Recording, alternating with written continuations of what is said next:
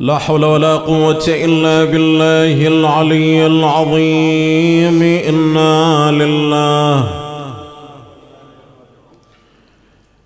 لله وإنا إليه راجعون. وأفوض أمري إلى الله إن الله بصير بالعباد. صلى الله عليك يا سيدي ويا مولاي يا أبا عبد الله. صلى الله عليك يا ابن رسول الله وابن أمير المؤمنين سيد الوصين وابن فاطمة الزهراء سيدتي وسيدة نساء العالمين. لعن الله الظالمين لكم من الأولين والآخرين. ما خاب من تمسك بكم وأمن من لجأ إليكم.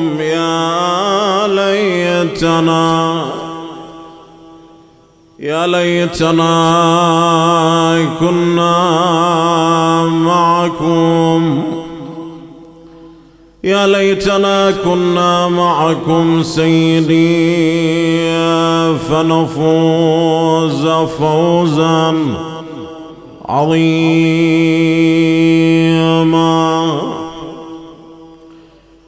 فشتتهم في الأرض حتى قبورهم. فشتتهم في الأرض حتى قبورهم. فبعض ببغداد وبعض بسامرة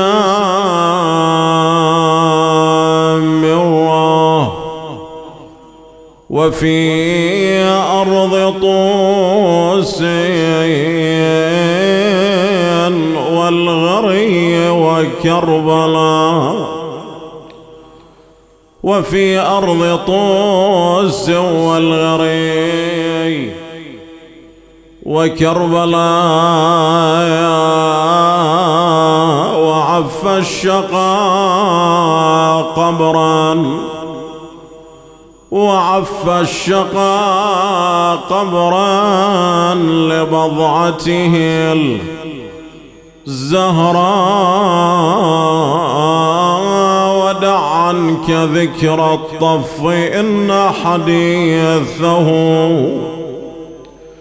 أحال فؤادي عند تذكاره جمرا. فوالله لا أنسى الحسين. فوالله لا أنسى الحسين وصحبه. وخيل العدا جاءت إلى حربه تتراه. فسامته إما عيشة لم يعش بها كريم وإما ميتة تورث الفخر. فقال لها اختار ما اختاره الإمام. ولو أنني أبقى ثلاثا على الغبراء يا سائلي وشظايا القلب في شجني. هل جهزوا لقتيل مات ممتحني أجبته بفؤاد خافق وهني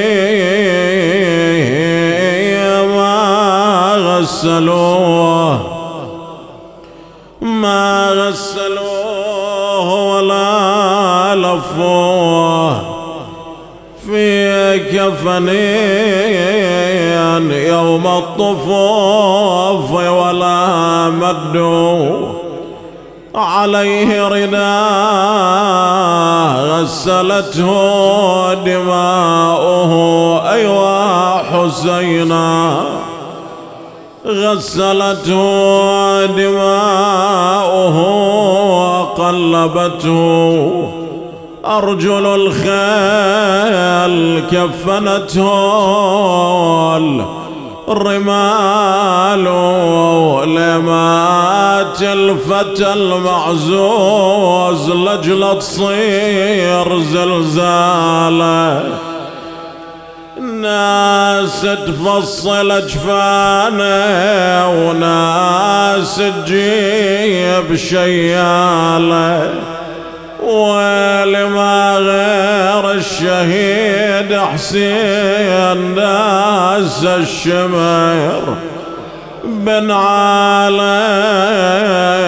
والله سمعنا عاد اليموت يجيه دفان يحفر قبر ويفصل اجفان ما شفنا اليموت يظل عريان وترجل عليه الخيل مدايان من غسل ومن حفر قبره ومن جاب كافورا والسدرة أنا تمنيت لنحدر يا حضره وشوف الشمر ينحر النحره وما ربك بغافل عما يعمل الظالمون. ألا يا قاصد الزوراء عرج على الغربي من تلك المغاني ونعليك اخلعا واخضع خشوعا إذا لاحت لديك القبتان فتحتهما لعمرك نار موسى ونور محمد متقابلان. صلوا على محمد وآل محمد.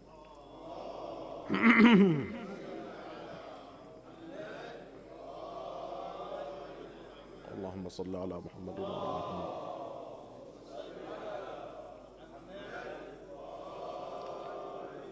اللهم صل على محمد وآل محمد.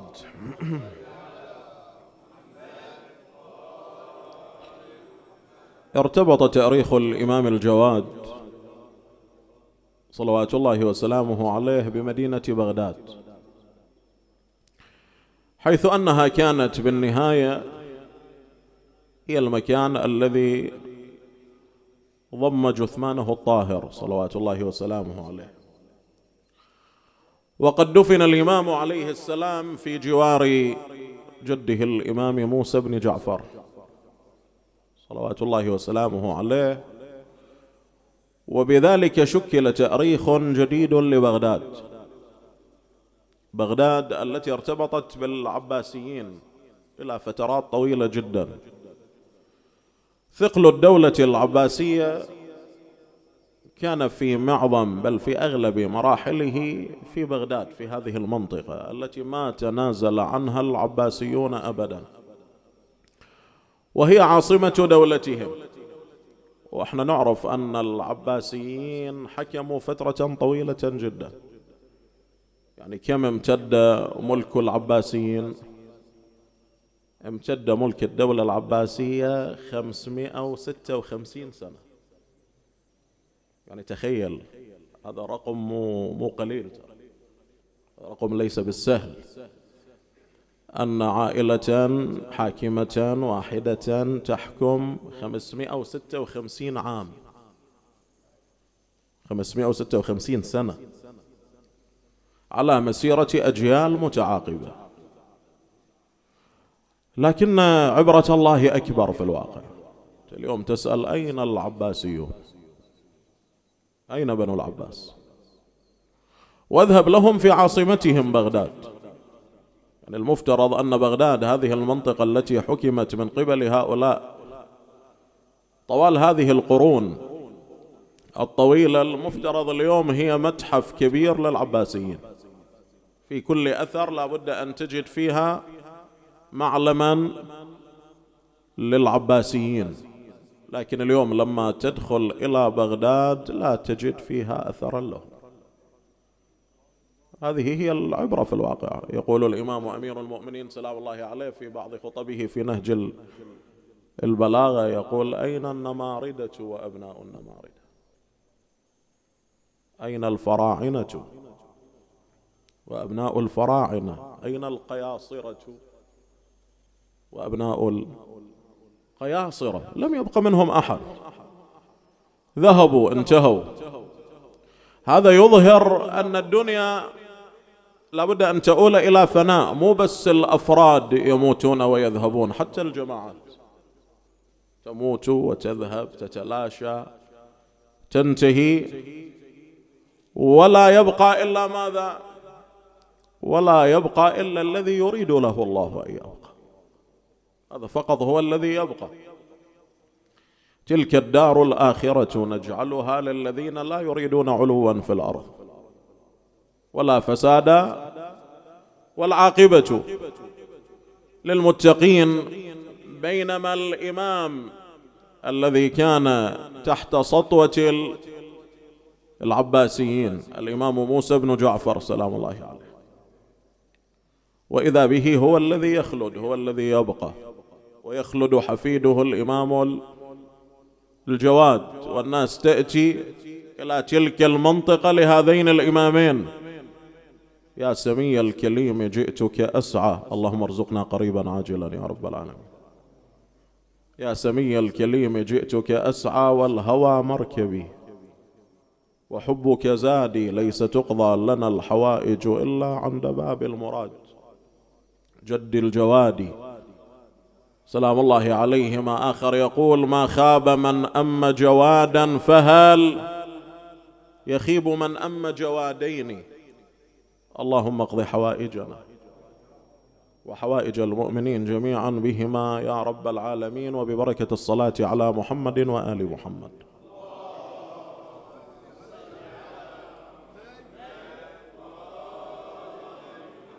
دفن الإمام في الجانب الغربي من مدينة بغداد. الجانب الغربي من مدينة بغداد أولا كان أسس على شكل ماذا؟ مقبرة خاصة لمن يموت من الأسرة المالكة العباسية. تغير تاريخ هذه المقبرة بدفن الإمام موسى بن جعفر سلام الله عليه. وليش دفن الإمام موسى بن جعفر في هذا المكان؟ لعدة اعتبارات. الاعتبار الأول أن الإمام سلام الله عليه ضمن الأسرة الهاشمية، والعباسيون هم ماذا؟ هاشميون. هذا واحد. اثنين، أن الإمام موسى بن جعفر هو ابن عم الخليفة من بني عمومته. الأمر الثالث وهو الأهم، امتصاص الغضب الجماهيري الذي أحدثه ذلك اليوم التعامل مع جثمان الإمام موسى بن جعفر. الإمام موسى بن جعفر لما استشهد سلام الله عليه تعاملوا مع جثمانه تعاملا بشعا، الكل يعلمون. هذا أحدث نقمة عند الناس، أرادوا أن يمتصوا هذه النقمة جاءوا بعد ذلك تداركوا أمرهم. الذي تولى مراسيم دفن الإمام والصلاة عليه هو من هو شخصية من الأسرة المالكة العباسية، وهو سليمان ابن جعفر عم الخليفة العباسي. وإذا به يأمر بعد ذلك أن يدفن الإمام موسى بن جعفر في ذلك المكان. هذا بحسب الاعتبارات المادية، وإلا الله عز وجل هو الذي تكفل بأهل البيت وبكل ما يرتبط بهم عليهم السلام. لكن احنا نتكلم بحسب الاعتبارات المادية الطبيعية، بحسب حسابات الأرقام والتحليل الرقمي، التحليل العلمي للمسألة. وإلا ما عند الله هو عند الله عز وجل. وبعد ذلك لما استشهد الإمام الجواد دفن إلى جوار جده الإمام الكاظم عليه أفضل الصلاة والسلام. هذا حول مرقده ورفاته الطاهرة. لما تأتي إلى عمر الإمام كل عمر الإمام 25 سنة، مجموع عمر الإمام 25 عام. وهذا ما عليه إجماع المؤرخين لما يمرون بعمره. البعض يكثر 3 أعوام فوق 25، يعني يصعد بعمر الإمام إلى كم سنة؟ 28 سنة. هذا المكثر من المؤرخين. إذن فالعمر عمر جدا يسير، جدا قصير. وهذا اللي يجعل الشبهات تحوم حول مقتل الإمام عليه السلام، بل مقتل الأئمة من الجواد إلى الإمام العسكري سلام الله عليه. يعني الإمام الجواد يضعن إلى الله وعمره 25 28 سنة. الإمام الهادي كم عمره لما ترحل؟ 40 42 سنة. الإمام العسكري كذلك 28 سنة. ستتصور يعني 3 أئمة يموتون بهذه الطريقة في أجواء مكبوتة ظالمة، من غير مرض، من غير سبب من الأسباب. صحيح الموت ما يحتاج إلى أسباب، لكن الإنسان لابد أن يقرأ الظروف. أنت لما تسمع واحد عمره 70 سنة ما تتعجب ومات، تقول الله يرحمه انتهت القصة، بعد شنو متى راح يبقى؟ لكن يقول لك واحد عمره 20 25 سنة ميت، رأسا تسأل شنو تسأل؟ تقول من شنو سبب؟ ايش فيه؟ لأن أنت متعود اللي عمره 60 يموت و70 يموت 80 يموت. سأل الله يطيل أعماركم جميعا وأن لا يعجل على أبنائكم باليتم إن شاء الله. لكن هاي طبيعة الدنيا بعد زين. لكن واحد في سن صغير يموت رأسا أنت تضع علامة استفهام، شنو السبب يعني؟ ما الذي يجعله يموت؟ هاي 3 أئمة تعيش في هكذا أجواء، يعيشون في هكذا أجواء ويموتون، وتريد الواحد العاقل يمر على التاريخ بدم بارد دون أن يضع علامة استفهام على ذلك. هذه لا يصنعها إلا غبي من الأغبياء. طبيعي ترى لا يصنعها إلا غبي من الأغبياء. لابد أن الإنسان يحلل المسألة. لأي شيء هؤلاء يموتون؟ إقامة جبرية وسجون وتحت الرصد. طبيعي أنك تلقي باللائمة على من؟ وبأصابع الاتهام تشير إلى من؟ تشير إلى بني العباس، تشير إلى هؤلاء الذين صفوهم صلوات الله وسلامه عليهم. فعمر الإمام 25 سنة بحسب المشهور من أقوال المؤرخين. وعاش الإمام فترة حاكمين نظرا لقصر المدة التي عاشها. فترة حاكمين من حكام بني العباس. الأول هو المأمون العباسي، والثاني هو أخوه المعتصم. أبناء الرشيد 3: الأمين، المأمون، والمعتصم. قسم الأقاليم بينهم في حياته حتى ما يدب الخلاف فيما بينهم، فقسم الأقاليم بينهم ظنا منه أن هذا سيمنع من تنافس فيما بينهم. لكن لا، على قولة العراقيين هذا الخفت منه طحت به. اللي صار شنو؟ اللي صار أن هذا كان مدعاة للعراك والتنافس بينهم بشكل أكبر.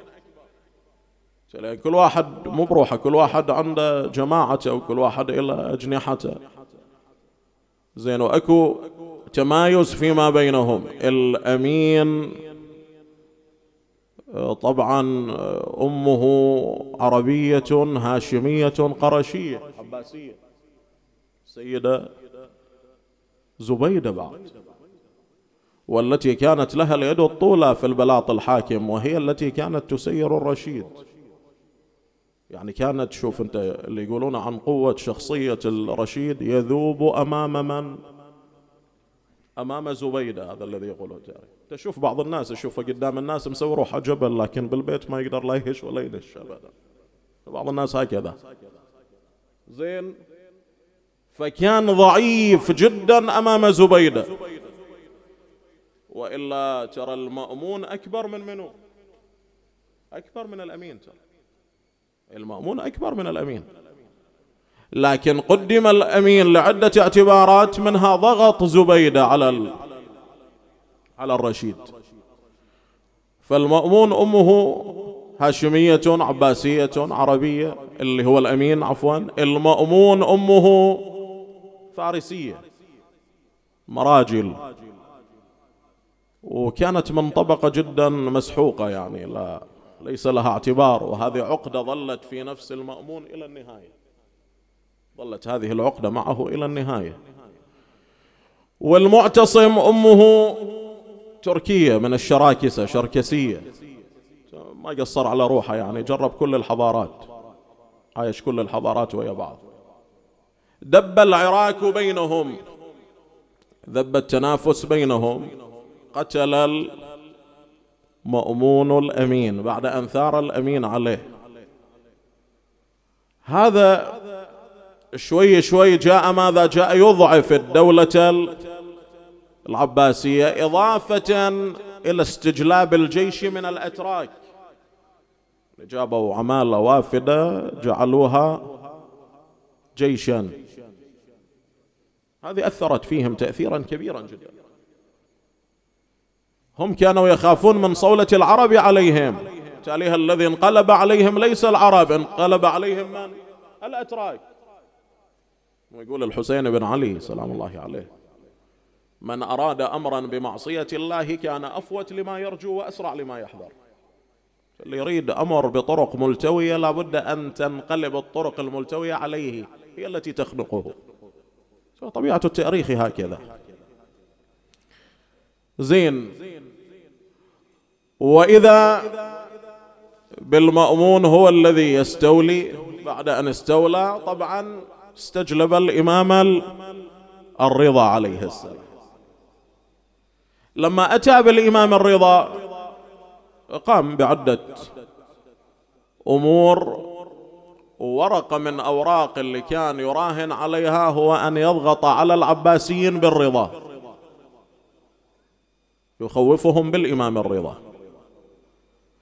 لما صار للإمام الرضا ذلك الانتشار الكبير، وإذا به يصف الإمام علي بن موسى الرضا، صفاه. لما صفاه بعد أن أعطاه ولاية العهد، صف الإمام بعد ذلك سلام الله عليه، أتى بولده الجواد. الإمام الرضا لا يوجد له ولد إلا من؟ إلا الجواد سلام الله عليه، كما يقول أغلب المؤرخين. البعض يقول لا، عنده ابن آخر وعنده بنت أو ابنتين، لكن ما عليه المشهور أن الإمام الرضا ليس له من ولد إلا الإمام الجواد سلام الله عليه. الإمام الجواد عليه السلام قال فيه الإمام الرضا جملة من الكلمات، من ضمنها كلمة ملفتة لا يغادرها المؤرخون لما يمرون عنها، يوسعونها تحليلا: لقد ولد لي المولود الذي لم يولد في الإسلام أعظم بركة منه.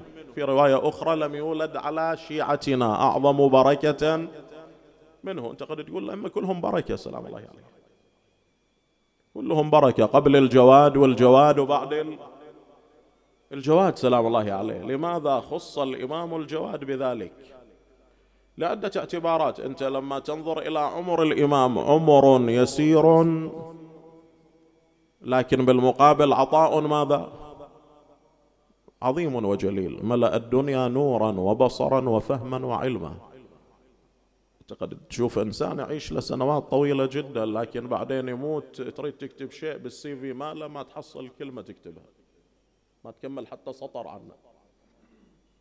وإنسان سبحان الله لا يعيش سنوات قصيرة لكن ملؤها العطاء، ملؤها العظمة. هكذا كان الإمام الجواد سلام الله عليه. هذا من جانب. من جانب آخر تولى الإمامة في سن صغير، 8 سنوات. تقدر تقول لي هذا مو مستغرب على القرآن، يا يحيى خذ الكتاب بقوة وآتيناه الحكم صبيا. طبيعي، لكن شيء على ورق مو مثل صورة متحركة تمشي على الأرض، صح لو لا؟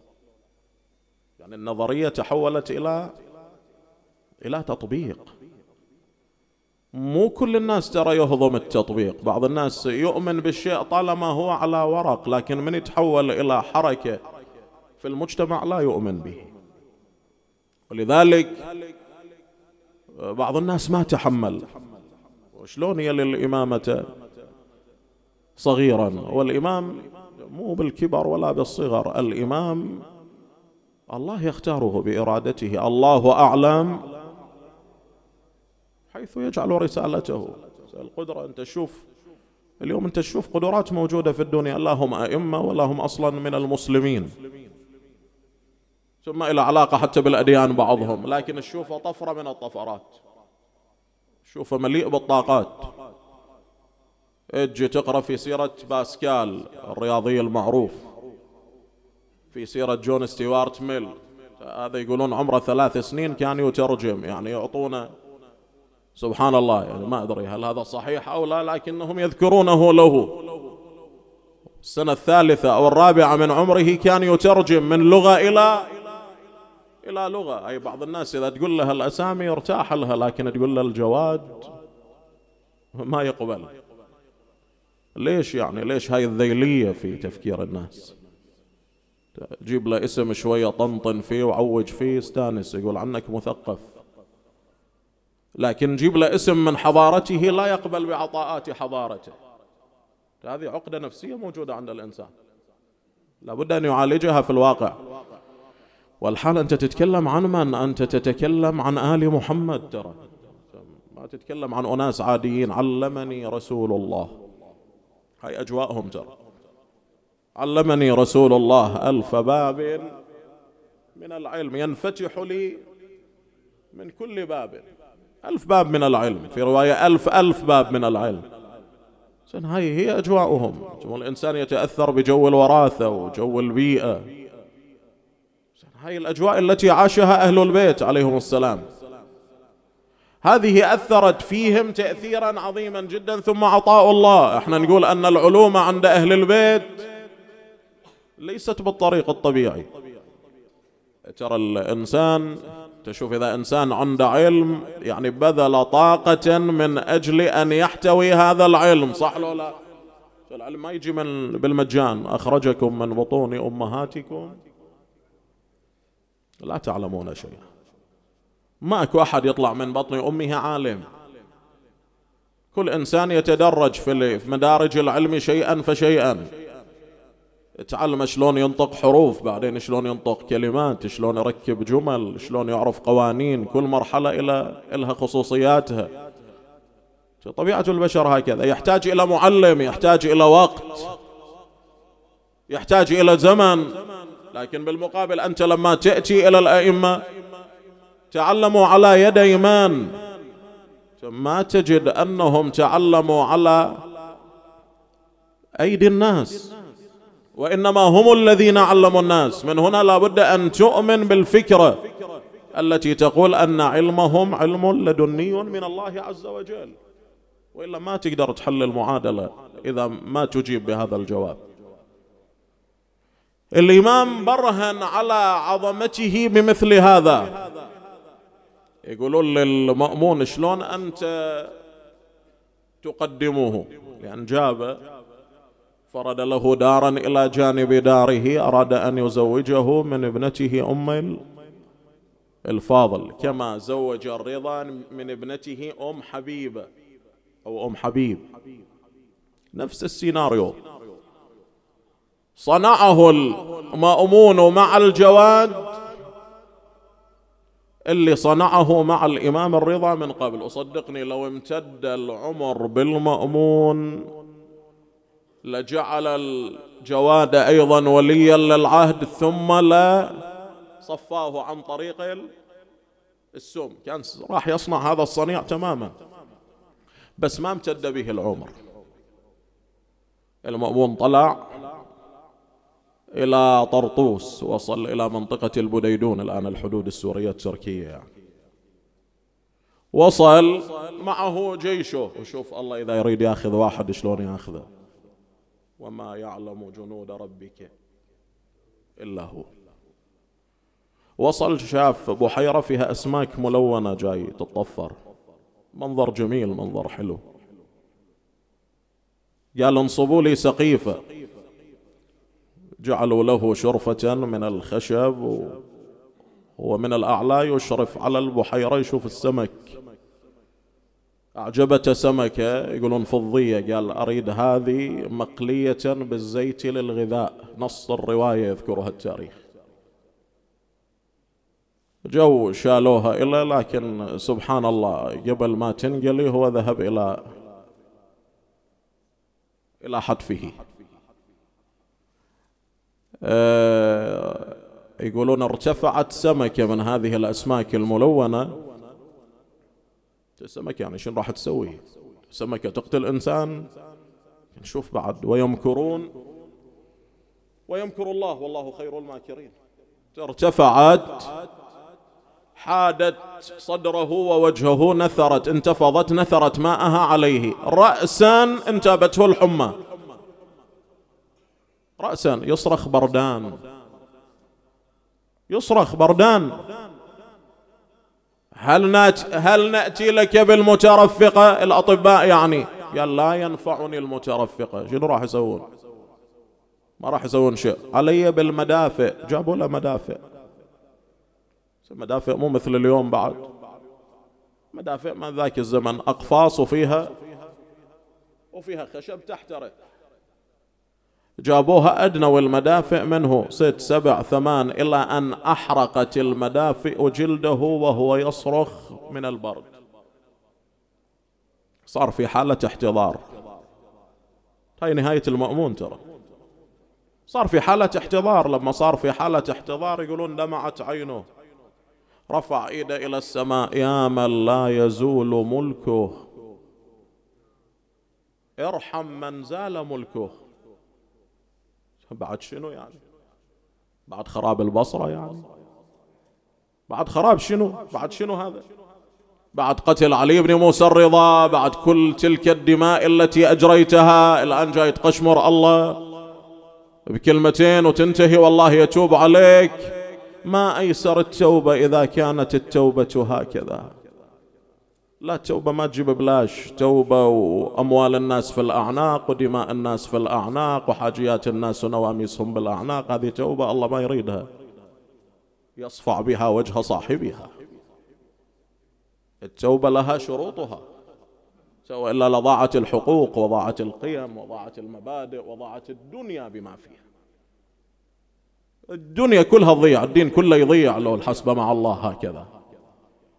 وظل هكذا يئن إلى أن مات. راح، ما توجه إلى الجواد بأذية أبدا أبدا. كانت الظروف ما تسمح، لو نقمة الناس لقتل الإمام الرضا كبيرة بعد. جاء بعده المعتصم. المعتصم كان عكس المأمون. المأمون ظاهره محب للعلم وشخصية عندها مكر. المعتصم لا، كان يلفعه الغباء وشخصية عسكرية كان. وكان يبغض الإمام علي بن أبي طالب بغضا شديدا. الإمام الجواد كان عنده رقعة جماهيرية كبيرة، خاصة بعد إجابة الإمام في مجالس العلم على 30,000 مسألة. وهي البعض شوية يشكك فيها، يقول شلون يعني يسع مجلس واحد 30,000 مسألة يجيب عليها الإمام؟ لا، مجلس واحد بلحاظ المكان مو بلحاظ الزمان، ترى كأنها في مكان واحد لكن مو بساعة ولا بساعتين. المكان واحد لكن الأزمان شنو؟ الأزمان متعددة. مثلا أنت تجي يقرأ عندك خطيب، تقول خطيب يقول عندك مجلس محرم، كم مجلس عندك؟ عندي مجلسين ثلاثة، يعني راح أقرأ ساعتين 3 ساعات وخلاص. لو أنا جاي أتكلم بلحاظ المكان مو بلحاظ الزمان، وإلا الزمن يمتد بالمجالس 10 أيام و13 يوم، وإذا شهر رمضان 15 يوم أو 30 يوم وهكذا. فلحاظ المجلس بلحاظ شنو؟ بلحاظ المكان مو بلحاظ الزمان، لأن الأزمان متعددة والمكان واحد. الإمام أجاب على 30,000 مسألة في مكان واحد لكن في أزمان متكررة متباعدة. هنا لا يوجد في المسألة أي مشكلة بعد. فصار يجل الإمام، عبقرية الإمامة الفذة. جابوا له يحيى ابن أكثم، أكبر شخصية دينية في البلاط الحاكم في ذلك اليوم، من أجل أن يتحدى الإمام، وطرح عليه جملة من الأسئلة كثير ما تذكر على المنابر، ما أحب أذكرها، بس النتيجة أن الإمام هو الذي ظهر بحجته صلوات الله وسلامه عليه. صار رصيد الإمام يزداد، احترام الإمام يكبر عند الناس، ثقتهم بالإمام كبيرة. ما طاب هذا للمعتصم مع نصبه، ولم يستطع أن يخفي نصبه، وإذا به يأمر بأن يسمى الإمام سلام الله.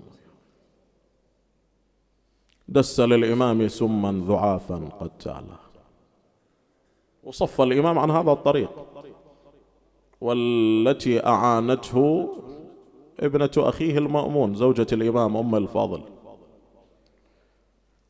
يقولون قدمت له الطعام أو الشراب المسموم في يوم صائف شديد الحر، وكان الإمام صائما. لك أن تتصور حالة الإمام صلوات الله وسلامه عليه، وقد آن له أن يفطر. الإنسان لما يريد أن يفطر بهناء، وإذا بالسموم تأكل جوفه وبدنه. ألا من مناد وإماما. صار الإمام يطلب الماء صلوات الله وسلامه عليه، يقولون أخرجت كل من في الدار من العبيد من الجواري حتى لا يستطيع أحد أن يسعف الإمام سلام الله عليه. عطش، طلب الماء، يقولون تخلفت جاريته، اختبأت جارية نظرت إلى حال سيدها، تخلفت جارية في الدار لما سمعت الإمام يريد الماء، يقولون أقبلت له بكأس من الماء تهرول. جاءت لها أم الفضل، ضربت الجارية على يديها فأوقعت الكأس منها، سال الماء والإمام ينظر إليه. ثم خرجت من الدار وغلقت عليه الأبواب. أين المنادون وإماما؟ أين الصارخون وسيدا؟ عظم الله أجوركم، أحسن الله لكم العزاء. ضاق على الإمام صدره، ضاق على الإمام نفسه. يقولون وإذا به يصعد على سلالم الدار إلى أن وصل إلى السطح، أخذ يأخذه طولا وعرضا. أيوا إماما، إن أردت النجاة يوم المعادي، إن أردت النجاة يوم المعادي جد بدمع على الإمام، جد بدمع على الإمام الجواد، لا يوجد معه أحد انظر له بعين قلبك، يتقلب يمنة ويسرى وعند احتضار الموت مد يديه وأسمل رجليه وأطبق فاه عرق جبينه سكن أنينه وجه نفسه إلى القبلة قال وعليكم السلام ملائكة ربي الله أكبر، لا يبقى صوت لا يرتفع وفاضت روحه الطاهرة. أيوا إماما أيوا جوادا وسيدا وزميما، وظل الإمام على سطح الدار 3 أيام لا يعلم به أحد، افتقده أصحابه جاءوا وقفوا على الباب طويلا، وليس من عادتهم أن يقفوا على داره طويلا، أحس قلبهم بالشر كسروا الباب ودخلوا يبحثون عن إمامهم في هذه الحجرة لا، في الحجرة الأخرى لا، الثالثة لا، عظم الله أجوركم، وإذا بروائح المسك والعنبر تنبعث من أعلى الدار، صعدوا وإذا بالإمام مسجى، وإذا بالإمام ممدد، وإذا بهم ينكبون على روضة صدر إمامهم، هذا ينادي وإمامه وذاك ينادي وسيدا. عطلت الدوائر الرسمية وأعلن الحداد، ونكست بغداد أعلامها، عطلت الدكاكين والأسواق للحداد على الإمام الجواد مل إلى كربلاء، لكن أقول تخف الأحزان، لكن أقول تخف الأحزان، الأحزان والله ما مات مثل حسين عطشان، ما مات مثل حسين. صحيح الإمام مات عاطشا، لكن لا عطش كعطش أبي عبد الله، لا عطش كعطش الحسين عليه السلام. يقول أرباب المقاتل عمي الحسين من العطش، صار لا يرى من العطش، ولا ما مات مثل حسين عطشان، ولا لعبت عليه الخيل، اقرأ وياي، ولا لعبت عليه الخيل ميدان، ولا راس ارتفع من عالي الاسنان، ولا راس ارتفع من عالي الاسنان، ولا لانسبت للشام، هذا مؤلم ترى، ولا لانسبت للشام نسوان، ولا وقفن بطولة الديوان، عدنا سادة لولا، ولا وقفن بطولة الديوان، ولا سبه يزيد ضحك مروان. من الذي جرى عليه هذا؟ جرى هذا على أبي عبد الله، جرى هذا على الحسين. سيدي يا باب المراد، بقيت ثلاثا لكن رفعوك. الحسين من الذي رفعه؟ رفعته حوافر خيول الأعوجية. نادى بن سعد يا خيلنا وين، ومن يركب يرض ضلوع الحسين، يرض صدره ويرض من الظهر زين، ويرض الباجي عظامه ويسدر. طلعت له من الجيمان 10 وجالت خيلهم من فوق صدره، يضربوها وترقد فوق ظهره. يا ويلي ولا صديق عليه ينغار، الميت إذا مات الخلق تحضر جهازه، تتساعد العالم على سرعة نجازه، ويصيح صايح بالبلد عدكم جنازة. يا سلام قوموا واطلبوا من الله الأجر فيه، ويلي وابن البتول ما حصل. واحد ينادي يا سلام قوموا وادفنوا مهجة إلا ب10 ركبتين ظهور العوادي، خلت بنات الأعوجية تطيع له.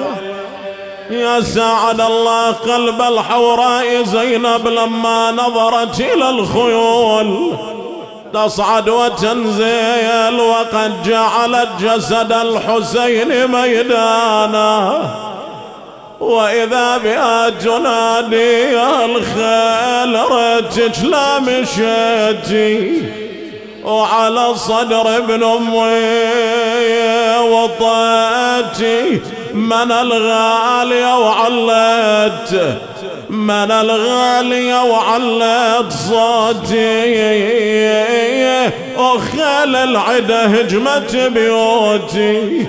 يا والله وخيل العدا هجمت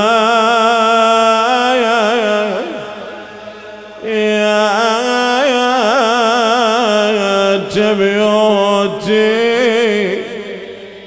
عقرت منات الأعوجية هل درت. يا الله إلهي باسمك العظيم العظيم العز الأجل الأكرم يا رب العالمين، حرم أجسادنا على النار. اللهم صل على محمد وآل محمد، واقض حوائجنا جميعا للدين والدنيا والآخرة. إخواني الحاضرين احفظهم فردا فردا، اقض حوائجهم جميعا يا رب العالمين. رب اجعل هذا البلد آمنا، وارزق أهله من الثمرات وسائر بلاد المسلمين. اللهم ادخلنا في كل خير أدخلت فيه محمدا وآل محمد، وأخرجنا من كل سوء أخرجت منه محمدا وآل محمد. اللهم ارزقنا قريبا عاجلا زيارة المولى أبي عبد الله الحسين صلوات الله وسلامه عليه، إلى أرواح موتانا موتاكم، موت المؤمنين والسامعين، لا سيما موت المؤسسين. نهدي للجميع ثواب المباركة. فاتحة تسبقها الصلاة على محمد وآل محمد.